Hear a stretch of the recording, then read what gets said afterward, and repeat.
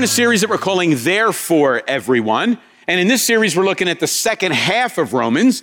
If you remember the first half of Romans, we called For Everyone. And what happened there is Paul was laying out the good news that Jesus brings. And he keeps saying, it's for everyone. This message of Jesus, this life transformation, it's for everyone. But then he kind of shifts gears in the middle of the letter and he says, okay, now that you've received all of that, on the basis of that, as a result of that, as a consequence of that, therefore, you now need to be living and extending that message for everyone. So that's kind of the transition that we've made. Last week, we looked at Romans chapter 12. How many of you remember? Good, 9 of you. Good. Well, in Romans chapter 12, and we actually looked at Romans 12 for 4 weeks. And most of you didn't remember. 4 weeks. But last week, we flew over Romans 12 at 30,000 feet. And I said Romans 12 is all about relationships and how those relationships connect, where the engine for living out those relationships happens and what the results need to look like. So we said the beginning of Romans 12 is about our relationship to God. And so we need to offer our bodies living sacrifice to God. God, what do you want me to do with my time, my energy, my talents, my money, all that stuff? Offer your bodies. Secondly, we live in relationship to ourselves. How do we live in relationship to ourselves? With a balanced view. Don't think of yourself more highly. Don't think of yourself more lowly than you ought. Have a sober, a balanced understanding of yourself. Thirdly, how do we live in relationship to fellow Christians or the church community? And primarily there, it's about service. So Paul reminds us, hey, every one of us has spiritual gifts. God's given us supernatural enablements to help people experience more of the gospel and to extend the gospel. We need to be serving one another in the body of Christ. And then we also looked at difficult people. You've got some, you are some.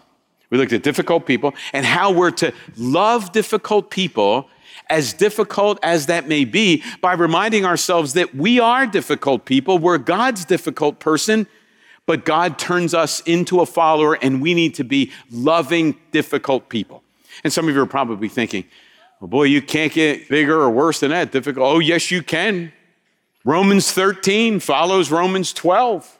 It's complicated, right? 13 comes after 12. And what's the beginning of 13 in a sense? Romans chapter 13 adds another concentric circle. And these people are more difficult than difficult people. Who are they? They're politicians. They're government officials. That's who they are. Don't believe me? That's what Romans 13, 1 through 7 is about. It's about the government, about politics, about governmental administrators, about IRS agents, zoning boards, school boards, taxing. It's about all that stuff.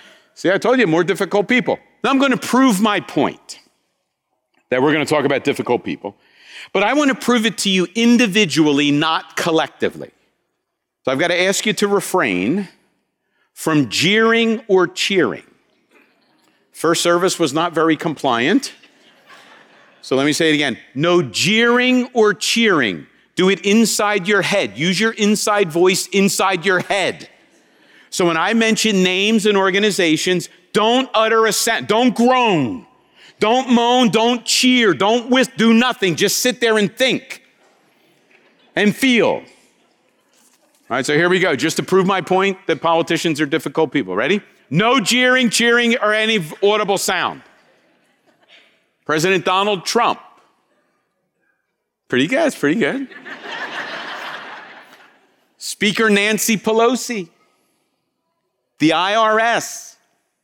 Republicans and Democrats. The Supreme Court. Zoning boards. Your local school board.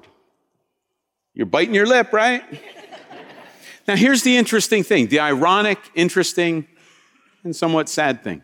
When some of you were cheering on the inside, others seated around you were jeering on the inside. And when you were jeering, they were cheering. Isn't that strange?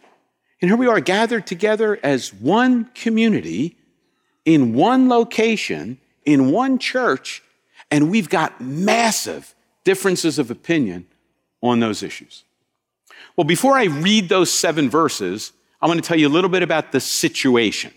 And that's important because I think some of you probably think that the situation couldn't be a whole lot worse than the situation we're in or have been in. So let me tell you a little bit about the situation that Paul was in when he wrote the words. So I'm going to tell you the situation, then I'm going to read it, and you won't believe it. Paul did not write the book of Romans in 1995. He didn't write it in the 21st or 20th century. Paul wrote it in the first century, the middle of the first century. And when Paul wrote the book of Romans, Nero was the emperor of Rome. Now just to kind of give you a taste of Nero and his reign, let me tell you a little bit about Nero. Nero was adopted by his uncle Claudius, who was the emperor. Claudius didn't live long after that, and Nero's mother was implicated in Claudius's death. Mommy Nero wanted her son to be emperor, and she conspired to have the emperor killed. 5 years into his reign, Nero had his mommy killed. I guess she was becoming a little overbearing. Took her out. Well, eventually Nero, his administration, kind of known for corruption, cutting corners. There were some good things that happened, but Nero was, kind of into himself. And he looked around at the architecture of Rome, and, that was kind of old school. He didn't like that. And he wanted to build a giant palace for himself. So he mapped out 300 acres in the middle of Rome. But there were buildings there that had ugly architecture on them. So Nero had them burned down. Now, you couldn't go to the ruling body of the Senate and say, hey guys, do you mind if I burn down 300 acres in the middle of the city? Couldn't do that. So kind of behind the scenes, clandestinely, he worked, and they burned down 300 acres in the middle of the city.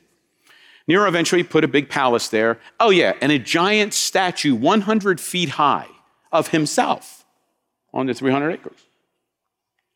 Well, there was some pushback because of the fire, and so Nero needed a scapegoat. He blamed the Christians. The Christians were already kind of weird, right? I mean, they're not worshiping all the other Roman gods. They got this really weird kind of Jesus thing working. So Nero scapegoated the fire on the Christians. Well, then Nero has to kind of be the preparer of justice. So what does Nero do? He rounds up the Christians, has them arrested, has them tried, and hundreds of them executed for the fire that he instigated. The executions were not real pretty. Some of them were crucified. Some of them were fed to the wild animals. The old gladiator movies like Feed Christians at a Lion. That really happened. Nero did his share of that. Other wild beasts. Oh yeah, and just to kind of highlight the fire deal, he had lots of Christians covered in tar, and while they were still alive, lit on fire to light the city streets at night. So that's Nero. Eventually, most historians believe that Nero had both the Apostle Peter and the Apostle Paul executed. That's Nero. Kind of makes America seem tame, doesn't it? Now, with that as the situation, follow along as I read Romans 13, 1 through 7. So here's what Paul writes, with Nero as emperor. Let everyone be subject to the governing authorities, for there is no authority except that which God has established. The authorities that exist have been established by God. Consequently, whoever rebels against the authority is rebelling against what God has instituted, and those who do so will bring judgment on themselves. For rulers hold no terror for those who do right, but for those who do wrong. Do you want to be free from fear of the one in authority? Then do what is right, and you will be commended. For the one in authority is God's servant for your good. But if you do wrong, be afraid, for rulers do not bear the sword for no reason. They are God's servants, agents of wrath to bring punishment on wrongdoers. Therefore, it is necessary to submit to the authorities, not only because of possible punishment, but also as a matter of conscience. This is also why you pay taxes, for the authorities are God's servants who give their full time to governing. Give to everyone what you owe them. If you owe taxes, pay taxes. If revenue, then revenue. If respect, then respect. If honor, then honor.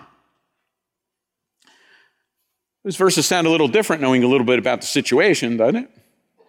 You see, we want to read our situation into Romans 13. The situation was a little different. Well, here's what we're going to do. We talked about the situation. Let's talk about the basic instruction. And we could spend a lot of time on this. Here's kind of a shorthand way we're going to do it. We're going to look at government's job description according to Romans 13, and then the Christian's job description concerning government according to Romans 13. All right, we're just going to do that. You can tease it out. Well, what's the government's job description? Well, it appears right there in verse 4. So here it is. For the one in authority is God's servant. I mean, can you believe? Now, my guess is Nero really didn't think he was God's servant. Nebuchadnezzar didn't think he was God's servant, or if he did, he didn't care much about it.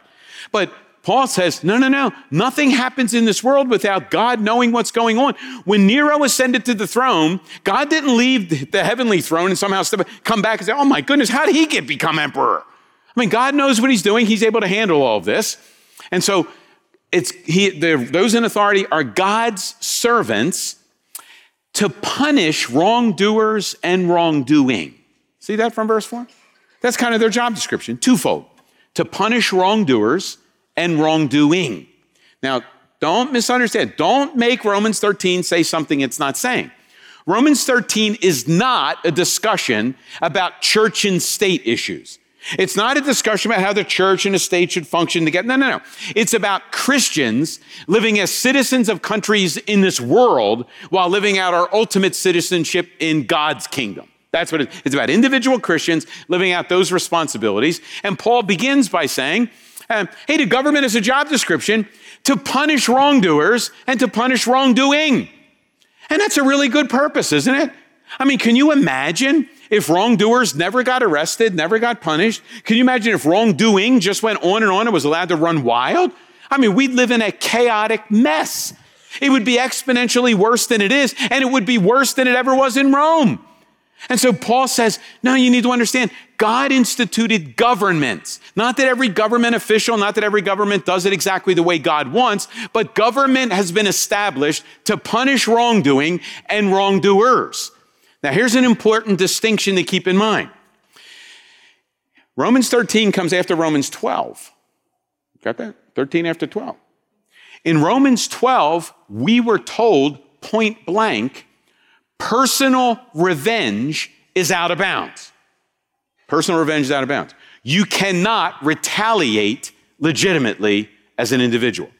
But Romans 13 says, but governmental agencies, the state, not only has the right, the state has the responsibility to do what individuals are forbidden to do.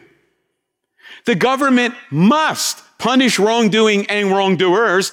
Individuals are forbidden to take matters into their own hands and punish those that they believe have wronged them or wrongdoing that touches them. Is that how it works? If you look at the beginning of verse 4, it actually gives you the umbrella reason. What's government for? For the good. Individuals' good and the common good. And I don't have to tell you, sometimes the common good infringes on the good of some individuals. I mean, being a government official is complicated, right? And that's kind of what Paul's alluding to. For the common good and the individual's good, and as a subset, that's the overarching principle, governments exist for the individual's good and the common good. One way that they do that is by punishing wrongdoing and punishing wrongdoers. So when you're doing 1,000 miles an hour, through a school zone, hopefully you'll get arrested. And you will be punished for that wrongdoing because there could be tragedy and horror that results of that. That wrongdoing, and you as a wrongdoer should be punished for that. That's what governments do. When you break the law, there should be consequences for that. That's a legitimate function of government that's on their job description. All right, got it? Well, let's look at the Christian's job description. We're all that's what government should do. Yeah, that's right. But before you point fingers at government, let's look at the Christian's job description. This one's a little more pointed. Let everyone be subject to the governing authorities. Notice, it does not say, be subject to the governing authorities if you like them, if you voted for them, if you agree with them, if you think they're right, if they're not infringing on your likes, if they're not infringing on what you think your rights are. No. Be subject to the governing authorities. That's what it says.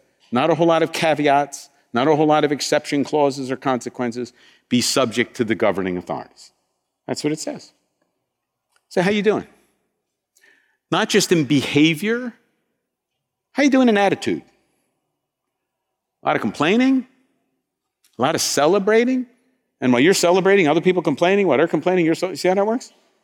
How are we doing attitudinally? At the last verse that I read, it says, if you owe taxes, pay taxes. If you owe revenue, if you owe respect, then give respect. If you owe honor, give honor. How you doing on that one? How you doing on the respect and honor thing? And if you have difficulty respecting and honoring President Trump, how'd you do with President Obama? If you have difficulty with Obama, how you doing with President Trump? You see, as times change, we shift gears, but respect and honor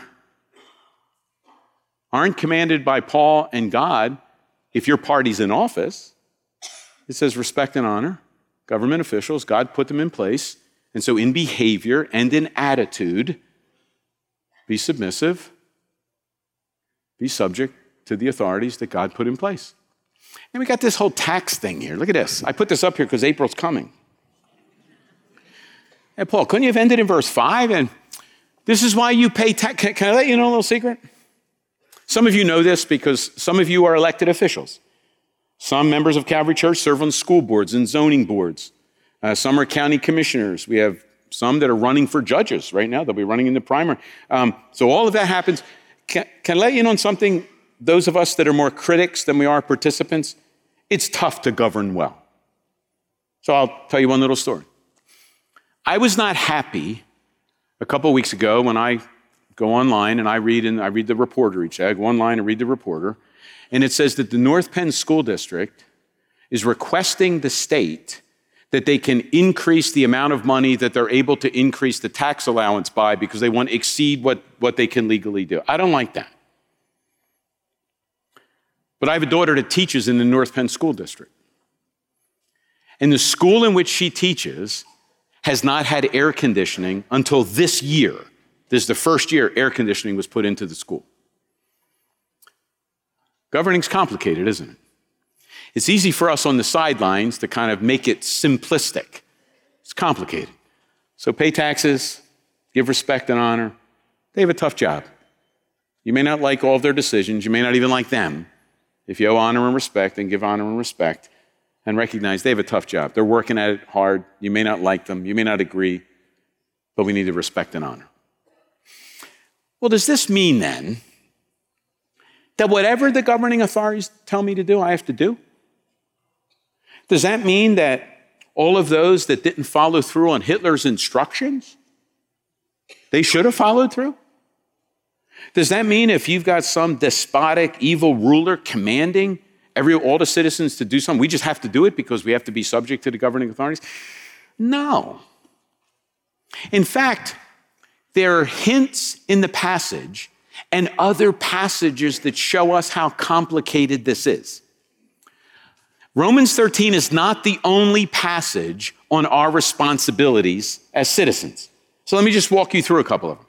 There are some cases in the Bible, some examples, where followers of God, people seeking to live out what God wants, they seemingly compromise with governing authorities in incredible ways that we look at them and say, are you kidding me? How can you do that? For example, Joseph. Joseph's in Egypt. He becomes prime minister. Can I let you in on something? Joseph was basically Egyptianized. He spoke Egyptian. He kind of bought the Egyptian philosophy. If he didn't, he'd never have the position. He's marrying a priest's daughter. The priest is not a priest of God, right? We can look at that and say, Joseph, what are you doing? You can't do that. Well, Joseph did it. And we don't read it anywhere, and Joseph really screwed up. And then you have Jeremiah. How about Jeremiah 20? Here's a good, read this afternoon, Jeremiah 29. Nebuchadnezzar comes in, and he's the last one to kind of attack Israel, or Judah. He attacks them. He rounds up all the people, takes a big cadre of the Israelites, the Jews, back to Babylon. They are in bondage and captivity in Babylon. Jeremiah whips off a letter to them. And here's basically a paraphrase of the letter. Hey, so all you Jews living in Babylon under King Nebuchadnezzar's thumb, here's what you need to do.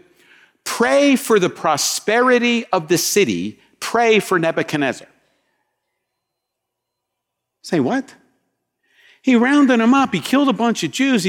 Pray for the prosperity of the city. What? Yeah, well, that's kind of the one side. But then we have other sides. How about when people don't follow through and submit? You ever hear about the Hebrew midwives? Early part of Exodus? How's this work? Pharaoh in Egypt says, hey, midwives, kill all the baby boys.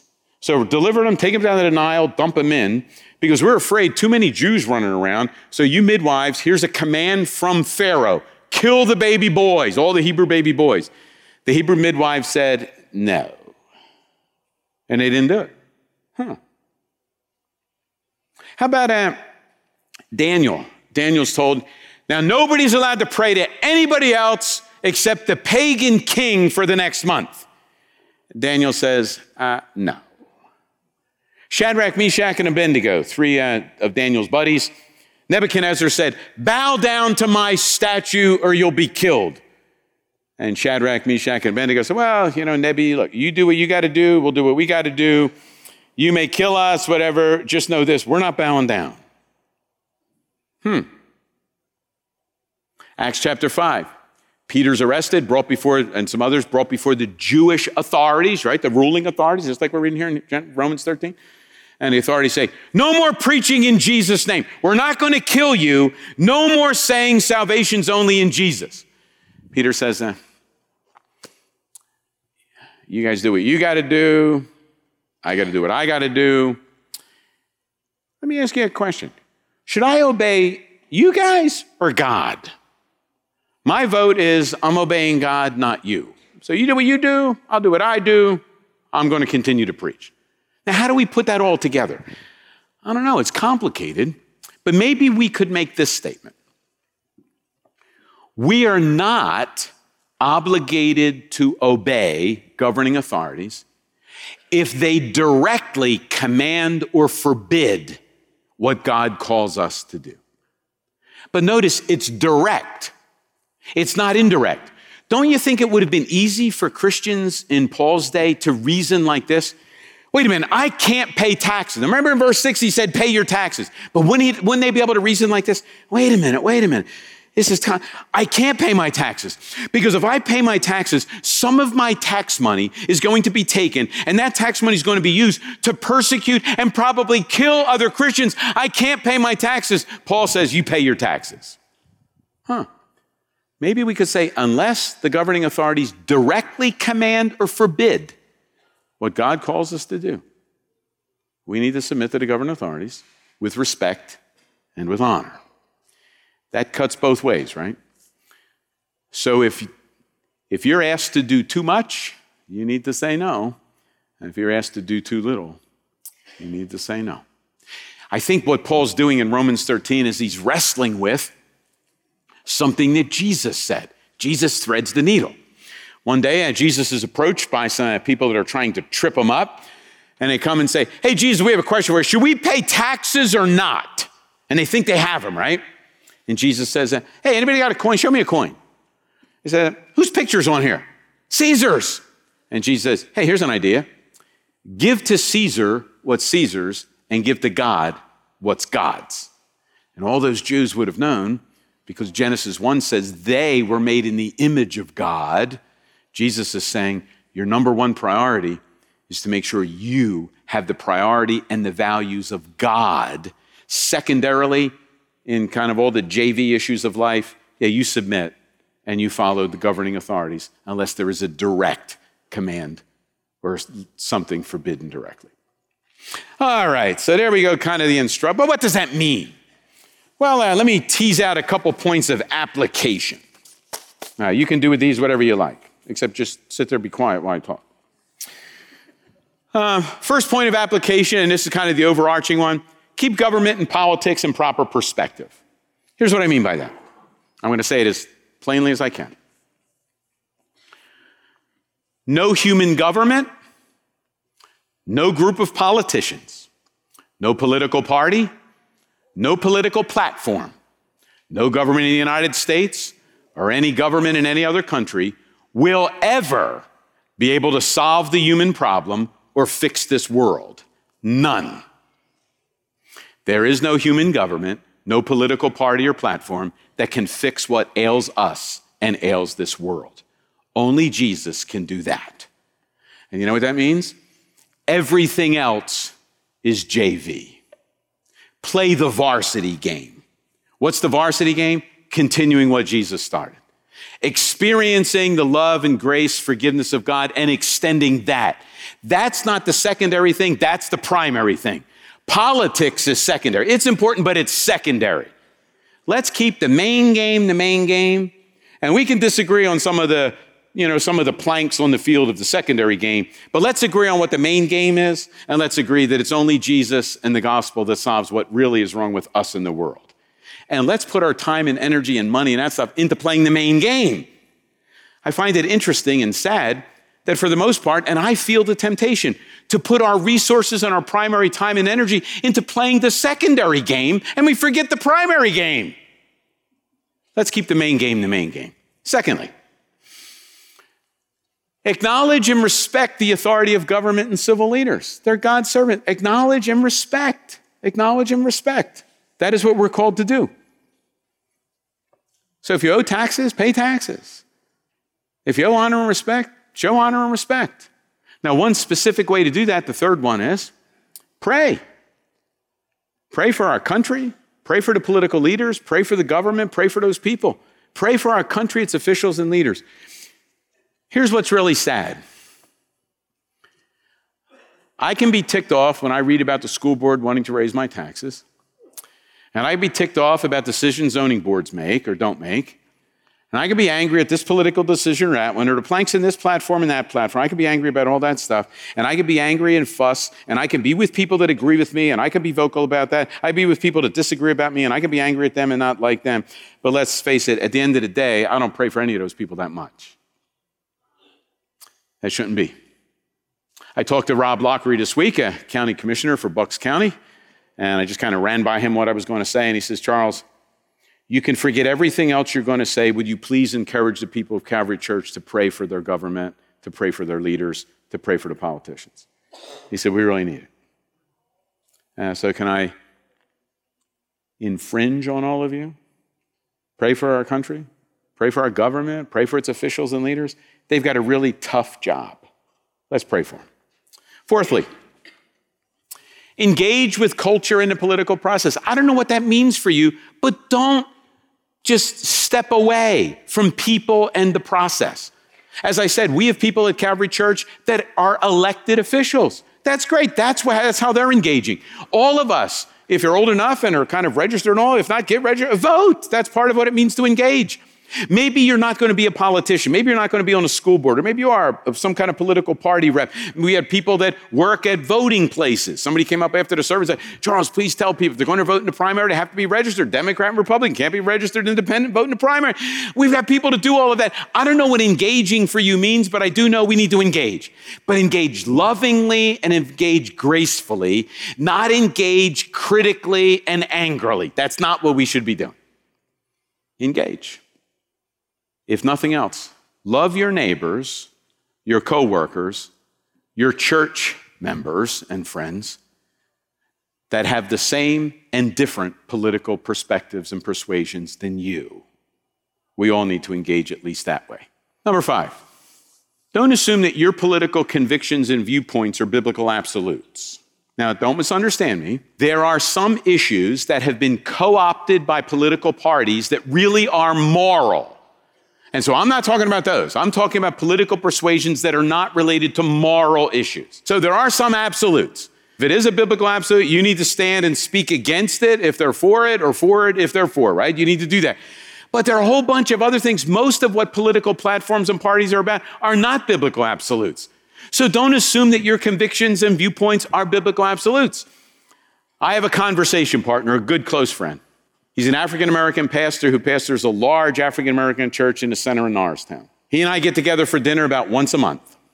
And we get together intentionally, and we talk, we love each other, and we talk about politics.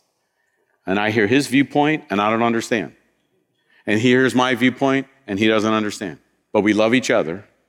We keep the main thing, and we try to understand maybe what the absolutes are, because if he really is trying to tenaciously follow Jesus and so am I, then if we're disagreeing on something, that must not be a biblical absolute. How are we going to do that? See, here's the problem. We want to take the political discussion, we got conservatives and we got liberals, and we want to put the gospel, the Bible, onto the end of the continuum where we are. Here's the problem. The gospel is not on the Republican-Democrat continuum. The gospel's not on the conservative-liberal continuum.